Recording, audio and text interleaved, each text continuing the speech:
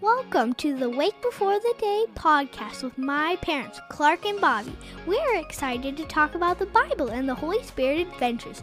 Thanks for listening.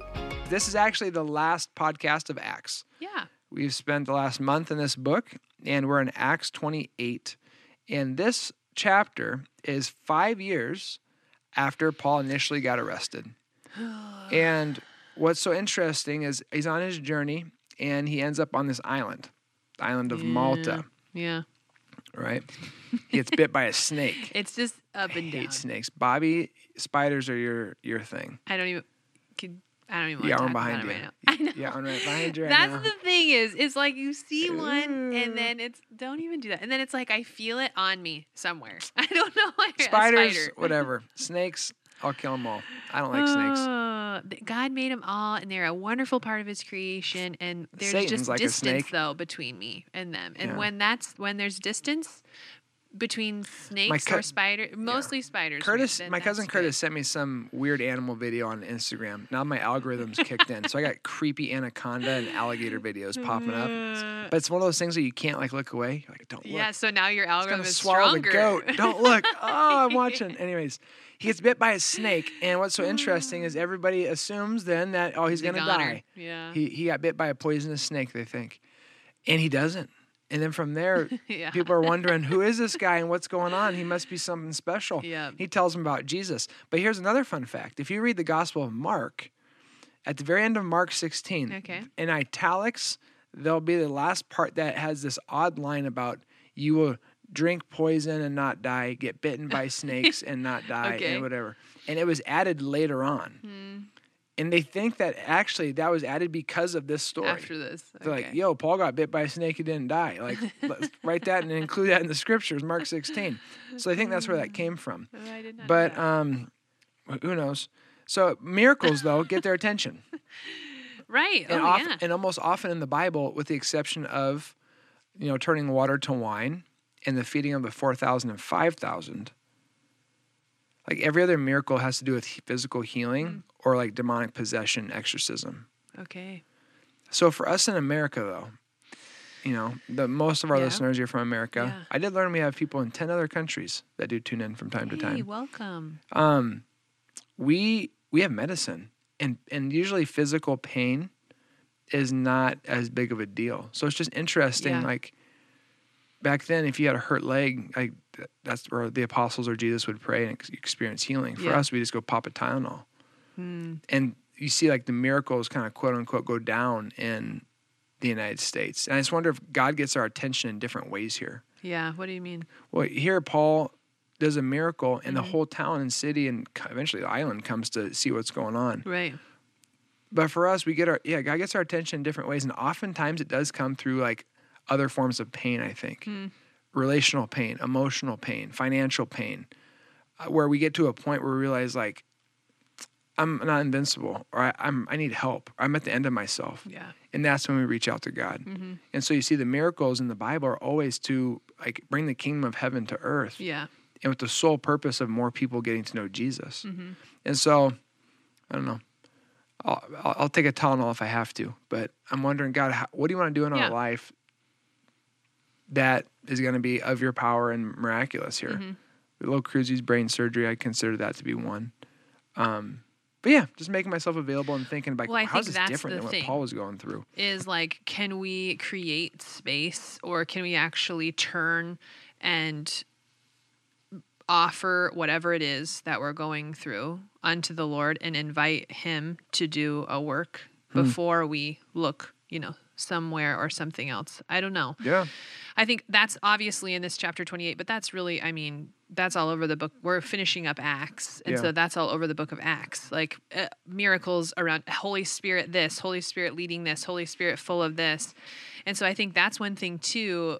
When I just think of my own, where I'm at and I'm a Westerner. I live in the United States. I'm married, all these things. And exactly like you said, I don't want to be uncomfortable. So then what is the quickest way for me to be comfortable again, or to be well again, or or just to not have to be in an in-between area where I don't have, the answer, or it's unclear, or it's uncertain, whether it's, my next vocation, my next occupation is unclear. And so I need money. I can't pay. Yeah. So I'm just going to jump in, or I'm going to mask and I'm doing nothing and I'm going to sit at home. And anyway, so there's lots of different ways that you can look at this. And I think that there's lots of different ways, because the truth is it's all of us. It's applying to all of us. And so then the invitation is like, okay, Lord, how can I you're here. So how can I posture myself and position myself to see what you're doing, what you're up to, and partner with you? Yeah. Because in those stretching and in-between moments, like we want to see the work of God. Like we want to be on the other side, yes. Yeah. But more than that is our longing to be near the Lord. And I think that really drove Paul in his ministry. Yeah. And then I think he probably heard stories of Peter and heard stories of Jesus ultimately. Because if you keep going and look at verses, you want to read verses 8 and 9 for us? Yeah. His father was sick in bed, suffering from fever and dysentery. Paul went in to see him, and after prayer, placed his hand on him and healed him. When this had happened, the rest of the sick on the island came and were cured. So this is the chief official of the island. Yeah. So I what I have in mind is Jesus kicking the people out of the room to pray over the dead girl. Okay. And then remember how we were doing a podcast a while back, and Peter, early in Acts, copies what Jesus did and does the same thing. Mm-hmm. And it's just one of those things where you're modeling what you've seen in Scripture. Yeah. Like, this is just what you do. And so Paul goes and he lays hands and prays on him. And it seems that a healing line is formed. It talks about how everybody from the island then comes. Because the island of Malta, I looked it up, it's 18 miles by 8 miles. That's like the dimension. So it's not actually big. Yeah. It's very little. Everybody's coming. There's a healing line, and it seems like everybody's getting healed. Mm-hmm. So again, one of the quick assumptions we can make is, it's the Apostle Paul, of course, or it's Jesus. But the truth is, Jesus didn't heal everybody. It's like when Jesus healed the man by the water, there was one guy with a bunch of other lame people laying around, and for whatever reason, Jesus picked one. Mm-hmm. Here, everybody's getting healed. Mm. But I was reading another letter when Paul was writing to Timothy in Ephesus, and at the end of it, in chapter 4, it says that he left Trophimus behind because he was ill. And you would assume that if Paul was with his buddy Trophimus, who was telling people about Jesus, he would have prayed for him and asked God to heal him. So the fact that Paul left him behind to continue in his mission makes me think that Paul prayed for him and his prayers were not answered. You kind of get the inference there, Yeah. And so that actually, and sorry, Trophimus, sorry, bro, that gives me hope. The Apostle Paul was the Apostle Paul, but there are sometimes we'll pray and God will answer our prayers and there will be healing. And then there'll be times where God does not answer our prayers the way that we hoped he would. And we trust that God's good and he's still working. Right. And that was true even in the apostles' life, I think. So, that was really interesting. Well, there's a big transition, too, for Paul, because then what happens is they spend a few months at the island, then they get a ship that's been wintered, and then they end up in Rome. And then we were talking about how even though he's kind of he's supposed to be in arrest, he is in house arrest. This was probably the most peaceful time. Because the last couple of chapters, it's we got these murderous Jews who are conspiring. They're going to murder him. But then his nephew finds out what's going on. And he tells Uncle Paul, they're going to kill you. And he escapes, and they do this. And then the next town, more murderous Jews are there to kill him after and assassinate him. He escapes throughout the window or whatever it is in the dark of night. Here, verses 30 and 31, it says, for 2 whole years, Paul stayed there in his own rented house and welcomed all who came to see him. He proclaimed the kingdom of God and taught about the Lord Jesus Christ with all boldness and without hindrance. Probably the nicest 2 years of this guy's life. Okay. He hadn't been stoned or thrown off a cliff or threatened or killed. There's no conspiring people around the corner going to stab him to death. He's simply chained to Roman officers, writing letters to the church, sharing about Jesus, and people are coming in and out without any physical confrontation is what it sounds like. Right. It's well, good for you, man. You ended on a strong note. And actually, we don't even know how Paul died, which is kind of odd for being such a prominent person in the Bible. Yeah. Historically, there are historians that say they are very, very confident he was beheaded during the reign of Nero. Okay. Probably right after Rome burned, actually. Yeah. When Rome burned down and Nero, it was probably him who did it, he blamed the Christians so he could torment them. Yeah. It's probably around that time he was beheaded, is what they think. Yeah. So anyways, before we wrap up, what's the big takeaway just from the book of Acts? You think about Acts in the last 28 chapters and God and what he did. What are you leaving with?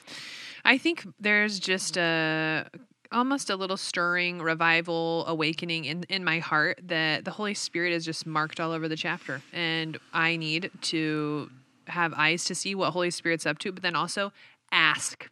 I feel like that's my thing from the book of Acts has just been ask and keep asking and keep asking and keep asking and ask again and ask when it's small and ask when it's big and ask on your knees and ask at church, arms high up in the air. Yeah.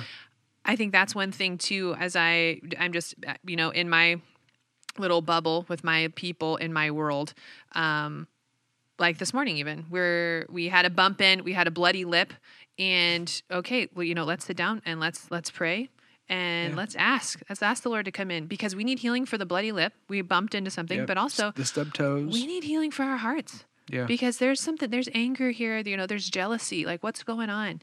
And so how that's just been a catalyst for more conversations too. But beyond any of that, I feel like Acts is encouraging me to ask the Lord to come in, for Holy Spirit to work, for me to partner with them, what would you say, Acts? I would say I'm just encouraged by the balance of word and spirit. And everywhere the word went, the Spirit accompanied the word, right? And the Holy Spirit was working, and there was healings, and the gospel was preached, and people repented, sinners came to Christ. And I just want that balance for us too. I don't ever want to be so saturated in only the word that we dry up. Yep. I don't only want to be ever about the Spirit where it becomes emotional, it becomes about a show, and that eventually blows up. Yeah. But when you have both, there's a balance there that allows you to grow and strengthen and allow the roots to grow deep. Yeah. To withstand the tough moments of life, and also you allow the Spirit to do his job, and for us to not be afraid of God showing up or not showing up, and just praying confidently. It's like, Lord, I believe, and help my unbelief, and do your thing. So, word and spirit. Acts, you guys. Well, thanks for listening, you guys. God bless you, and we'll talk to you Wednesday. Bye-bye. The Lord bless you and keep you. Make his face shine on you and be gracious to you. The Lord turn his face towards you and give him his peace. Have a great day.